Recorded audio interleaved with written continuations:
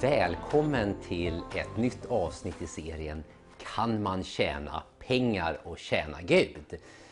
Här pratar jag om pengar, ekonomi, arbete och gör det utifrån min erfarenhet med min vandring med Jesus. Jag blev frälst när jag gick på Handelshögskolan i Stockholm.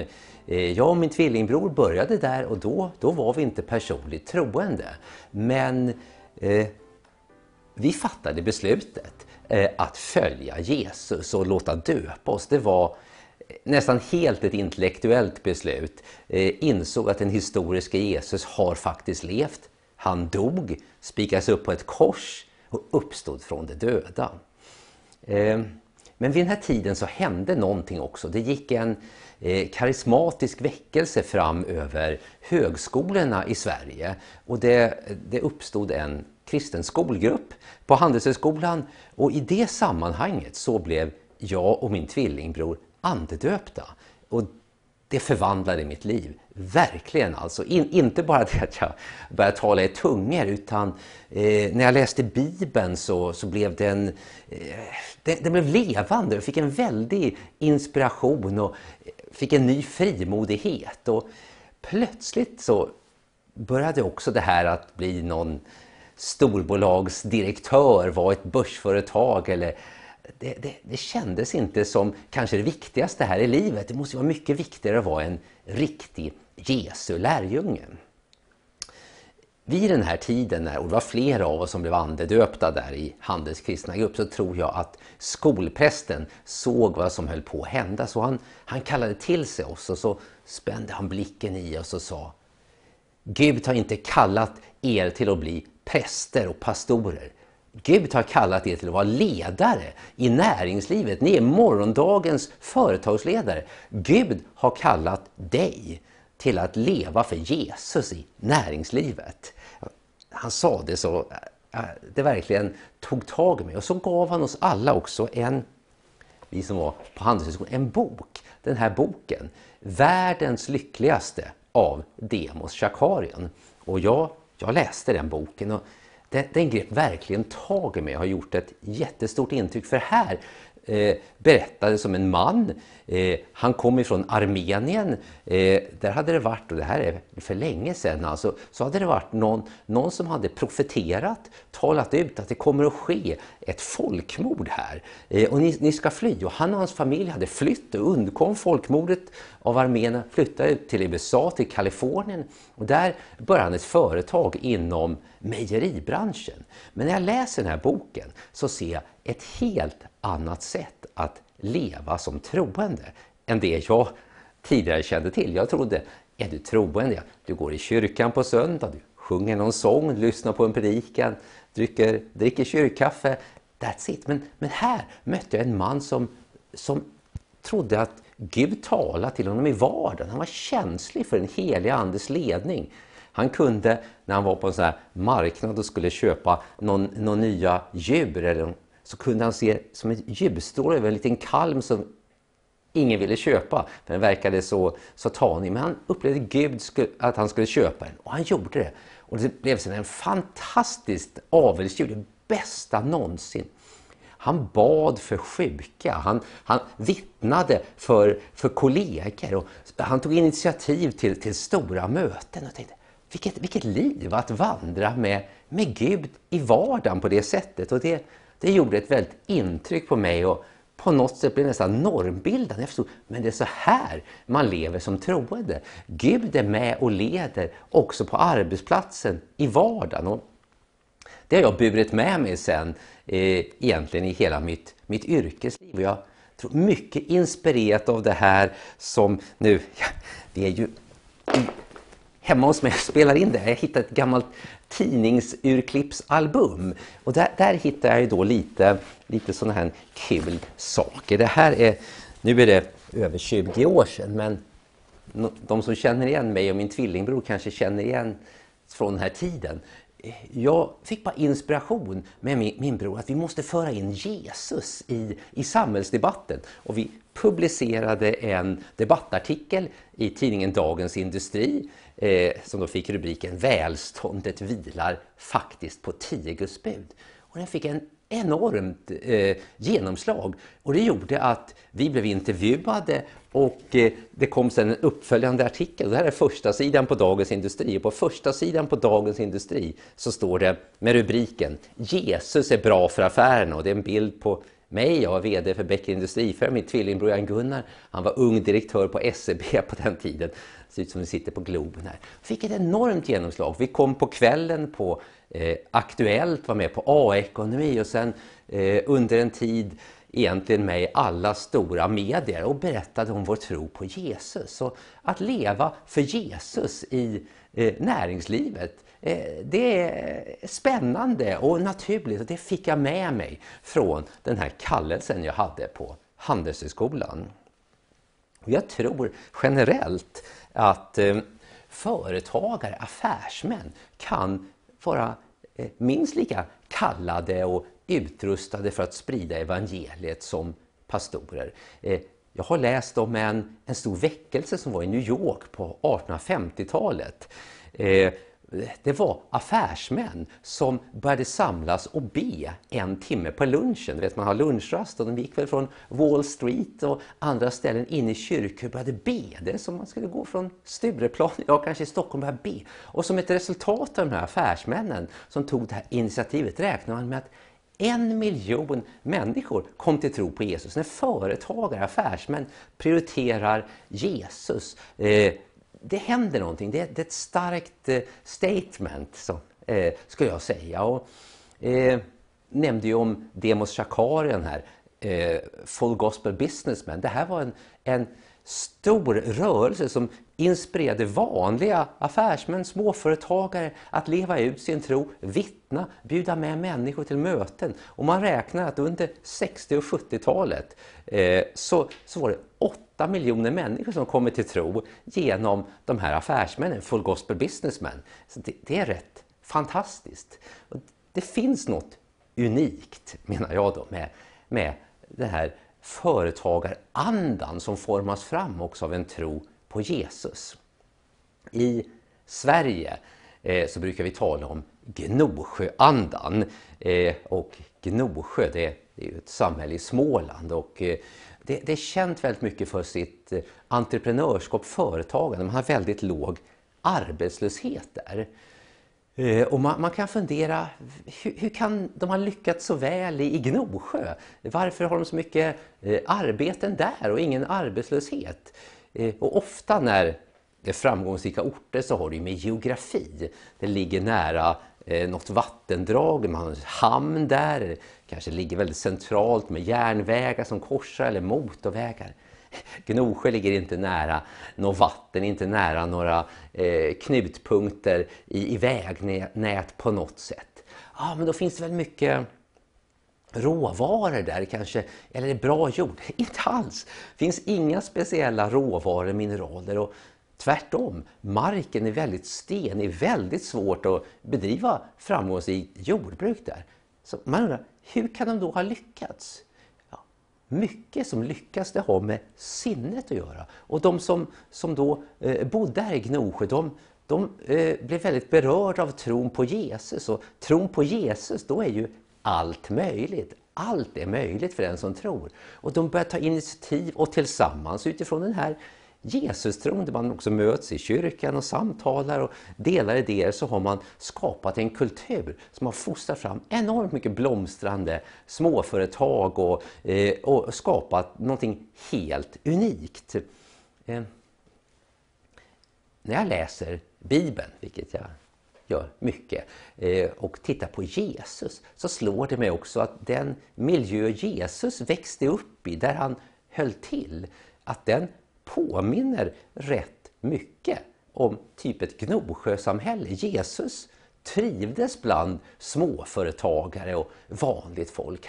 Han drogs inte till den här intellektuella eliten, till kulturpersonligheter. Han kom grundläggande från en småstad någonstans ute, långt borta från de här storstadsmiljön, och lite undanskymt, och han växte upp i ett familjeföretag.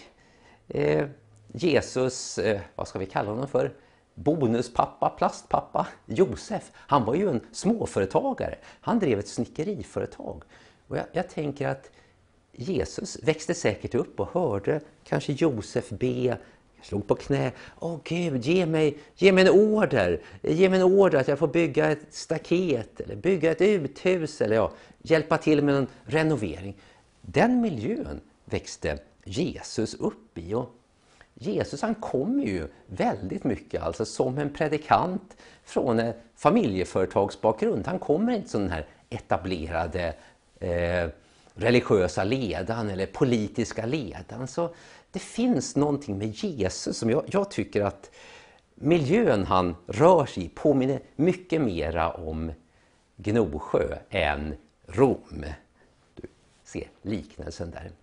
När man tittar på dem som Jesus kallar som sina medarbetare också, 11 av 12, de kommer från den här regionen. De flesta av dem är småföretagare. De jobbar inom fiskeribranschen. I Gnosjö så jobbar man ju mest med att bocka plåt och så här och tråd och så. Men det är liksom, alla håller på nästan med samma sak. Och de här dras till Jesus och Jesus ser en potential i dem. Jag tycker det är intressant. Och, det fanns ju det här ett företag också som jag tycker är intressant. Jag skulle kalla det för Zebedeus och Söner Fisk AB. Det var ju lärjungarna här, Jakob och Johannes. Deras pappa hette Zebedeus och han drev ett fiskeriföretag. Det verkar vara ett stort företag för han hade många anställda. Och Petrus och Andreas verkar också ha jobbat där som någon form av underentreprenad verksamhet. Och jag tänker sen att Johannes, han kan ju ha varit försäljningschef i det här företaget. Var får du det ifrån?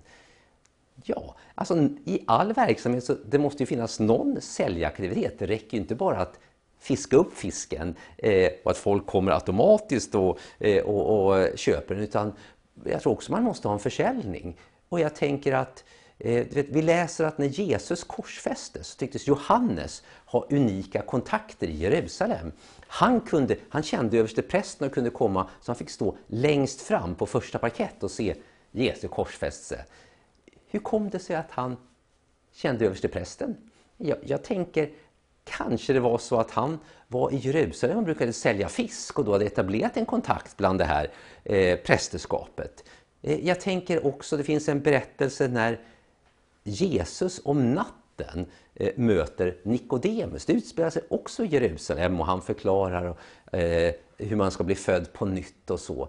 Och det är Johannes som berättar här. Kan det vara så att Johannes som försäljningschef ibland brukade vara i Jerusalem, hade en övernattningslägenhet och det var där det här utspelade sig. Det är en tanke i alla fall. Så du ser småföretagarna kring Jesus, du ser miljön också. Det är mycket närstående. Flera brödrapar, många är släkt med varandra. Du kan ju se Jesus och Johannes döparen, de var släkt. Johannes döparen kom ju före Jesus, men Johannes döparens mamma Elisabet och Jesu mamma Maria, de var kusiner. Så gör att Jesus och Johannes döparen, de var då sysslingar. Och jag säger inte att det är på det här sättet, men det skulle kunna vara så här. När jag läser Bibeln ser jag det som en möjlighet. Igen på temat alla är släkt med alla. Jakob och Johannes, deras pappa hette Zebedeus. Och när man läser, och Zebedeus fru hette Salome. När man läser i evangelierna, kvinnan som stod vid korset i samband med Jesu korsfästelse, så står det var Maria och Marias syster, står det i ett evangelium. Ett annat står det var Maria och det var Salome. Om Marias syster och Salome är samma person, då skulle alltså Salome som var gift med Zebedeus vara Marias syster. Kan du tänka dig det här? Alltså då är Jakob och Johannes som är med som lärjungar, deras mamma är syster till Maria. I så fall skulle det kunna förklara varför också hon vid ett tillfälle säger till Maria, till Jesus: du, när du kommer i en härlighet, låt mina söner sitta på din högra sida. Hon bara tänker på sina syster. Alltså det här är ju systersonen. Du kan se lite grann. Jag säger inte att det är så, men det finns en tanke i detta. Och för mig är det viktigt att se att Jesus, han drogs till företagare. Han gillade företagare. Och du som är företagare eller affärsman, du kanske inte alltid har känt dig uppskattad i kyrkan. Du kanske tyckt ibland de tittar snett på dig. Man når ut till hemlösa och missbrukare. De älskar man, men liksom de här framgångsrika affärsman, det är något man nästan tittar snett på. Jag skulle säga det här, Jesus, han var syndarnas vän, absolut. Och Jesus var barnens vän. Det är klart vi ska ha mycket barnverksamhet, men jag skulle säga Jesus var och är också företagarnas vän. Så om du är en företagare, Jesus älskar dig. Han dras till sådana som dig. Han ser att du har stor potential att vara en medarbetare till honom. Kan också se att när Jesus kallar lärjungar, alltså han gör det ofta på arbetsplatser. Ytterst sällan ser att han kallar folk i synagogan eller i religiösa miljöer, utan det är ofta i vardagslivet. Jag tänker på när han kallar Petrus och Andreas. De har varit ute och fiskat, de har jobbat hela natten, kommer in och har inte fått någon fisk. Där kommer Jesus och så säger han plötsligt, han som var snickare, vad vet han om att fiska? Han säger, nej men grabbar, kom igen, gör ett nytt försök, kasta ut på djupt vatten. Och vad vet Jesus om att fiska? Men för att det var Jesus, de gör det. De får så stor fång så de kan nästan inte ens få in det. Va? Och där blir de bara övertygade. Wow, Jesus är Messias. Och de släpper allt och Jesus säger, följ mig. Det här är inte första gången de träffar Jesus. Jag tror inte Jesus bara kommer förbi och säger, följ mig. De hade sett Jesus, hört honom, varit nyfikna. Men här möter han dem i en arbetsrelaterad situation. Och det gör så stort intryck att de följer. Och det finns lite samma, när de är tveksamma efter uppståndelsen. Var det här på riktigt? 7 av lärjungarna drar upp och fiskar igen då. För det är vad de kan. Upp och fiskar, har inte fått något. De ser en man på stranden och han säger, kasta ut på andra sidan, på höger sida. Och då får de 153 fiskar. Då förstår de, det är Jesus. Han möter i arbetssituationer, i affärssituationer. 153 fiskar, det är alltså, de är 7 lärjungar. Det hade räckt med 7 fiskar för att bara mätta deras egen hunger. Nu kunde de sälja det här. Och det finns något i att Jesus är företagarnas vän. Han möter människor. Inte bara möter dem för att välsigna dem och möta deras behov. Han kallar dem också. Följ mig, bli människofiskare i den här typen av situation. Nu har jag pratat mycket om affärsmän, men det här innebär också affärskvinnor. Viktigt att se alltså att många gånger missar vi att affärskvinnor finns i Bibeln. Och Gud, och liksom det nya förbundet, det som är så nytt, det som kommer med Jesus, det är ju att, och som Paulus förklarar, här är inte längre jude eller grek. Här är inte längre slav eller fri. Här är inte längre man och kvinna. Alla är ett. Och du kan se den första som kommer till tro i Europa. Det är en affärskvinna. Lydia hette hon. Nu gillar jag namnet Lydia. Mitt 3:e barnbarn heter Lydia. Lydia Sofia Grace. Men den här Lydia, hon var en affärskvinna. Hon kom från Thyatira i västra Turkiet. Där fanns det en snäcka som man kunde utvinna ett rött pigment av som man använde för att färga tyger. Och av någon anledning har hon då flyttat över till Grekland, Filippi och driver verksamhet där. Och där hör hon Paulus predika. Hon sätter tro till Jesus, låter döpa sig. Det är en affärskvinna. Hon tycks vara framgångsrik, har ett stort hus och i det samlas de troende där. Det är alltså en affärskvinna som är den första som kommer till tro i Europa. Jag tycker det är betydelsefullt och viktigt. Och det här är inte en engångshändelse. Du ser hur det är flera andra affärskvinnor som är ledande. Du har Priscilla och Aquilla, de var tältmakare, jobbade ihop med Paulus. Men när Priscilla var en resande bibellärare, predikant. Och det är alltså inte, du ser, Jesus älskar affärskvinnor. Ja, är det verkligen så? Absolut. Och läs Ordspråksboken 31, det är en beskrivelse på drömkvinnan.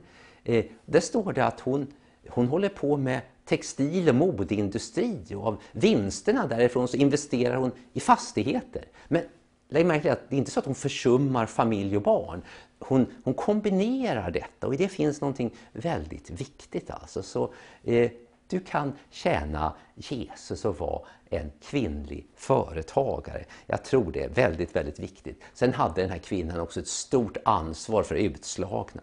Och det är så lätt att du liksom känner fördömelse för att du vill ägna åt affärsverksamhet. Men Jesus berättar en liknelse där det är någon man som har mycket resurser ger 3 stycken att ta hand om dem. Och så säger han: gör affärer tills jag kommer tillbaka. Det här står i Lukas 19:23. Gör affärer tills jag kommer tillbaka. Och jag menar, det här är en uppmaning som gäller än idag. Jesus säger till oss: gör affärer. Jesus ska komma tillbaka. Men att driva affärsverksamhet, det är inget du behöver skämmas över. Affärsverksamhet skapar välstånd, gör det med god etik och moral. Men Jesus uppmanar oss att göra detta. Och jag tror att det är så viktigt att förstå att Jesus är företagarnas vän. Och företagsamhet, entreprenörskap, det är något gott och sunt. Det finns många exempel jag har nämnt tidigare i den här serien. Jag vill nämna om också Sibylla. Sibylla, du kanske tänker på korvkiosk och varmkorv. Då tänker du helt rätt. Vet du hur det bolaget grundades? Det var en man, härligt frälst i väckelsen i början på 1900-talet i Kumla, som hette Oskar Littell. Och han drömde om att kunna göra det här lite bättre med charkuterivaror. Så bara med 75 kronor köpte han en handvevad köttkvarn och startade sitt företag i en källare i Kumla. Och han var väldigt skicklig yrkesman, och han hade mycket idéer, och efter ett tag så kunde han flytta upp från källarvåningen mer till entréplanet, och han utvecklade nya produkter, och han kallas faktiskt för varmkorvens fader. Ett härligt namn då, att ha uppfunnit nästan varmkorv och grillkorv. Oskar Littell hade en son som hette Daniel Littell, och Daniel började också jobba i företaget. Du kanske känner igen varumärket Littell. Går du och handlar på ICA eller någon annanstans så kan du se mycket korv och köttprodukter är alltså Littells. Men den här sonen Daniel, som är med i företaget, han blir förälskad i lovsångsledaren i Kumla baptistkyrka. Det var ju då. Och hon var hon hette Lydia. Här har vi namnet Lydia igen. Hon skrev många sånger och var otroligt duktig. Och Lydia Littell, som är lite äldre kan känna igen namnet, hon har skrivit över 300 sånger. Många av dem sjunger vi fortfarande. Jag har hört om en stad ovan molnen och andra sånger. Så Daniel och Lydia Littell, de jobbar också in i det här. Och så utvecklar de hela tiden företaget och kommer då på nya koncept. Då. Grillkorven lanseras, och sen utlyser man en tävling också för att hitta konceptförsäljning här kring att sälja den här grillkorven. Och då vinner namnet Sibylla. Och då är det så att Sibylla, det var namnet på vår kronprinsessa då. Vår nuvarande kung, Karl den 16 Gustav, hans mamma hette Sibylla. Där kommer namnet Sibylla. Men det är alltså de härligt frälsta familjen Littell som startar Sibylla. Och runt om i Sverige idag så kan du gå på Sibylla och köpa grillkorv och varmkorv. Och i detta så finns, det här var affärsmän, affärskvinnor som trodde på Gud, som blev inspirerade utifrån sin tro att hjälpa människor, att betjäna människor på ett bättre sätt, och kombinerade detta med ett aktivt liv i en lokalförsamling. Och jag tror verkligen att Jesus är företagarnas vän. Jesus på ett särskilt sätt dras till företagare, småföretagare. Det var de han omgav sig med i sin lärjungaskara. Han såg någonting i dem som han kunde bygga vidare på. Och när han kallade dem, och han kallar på samma sätt idag, han kallar med arbetsplatsbesök.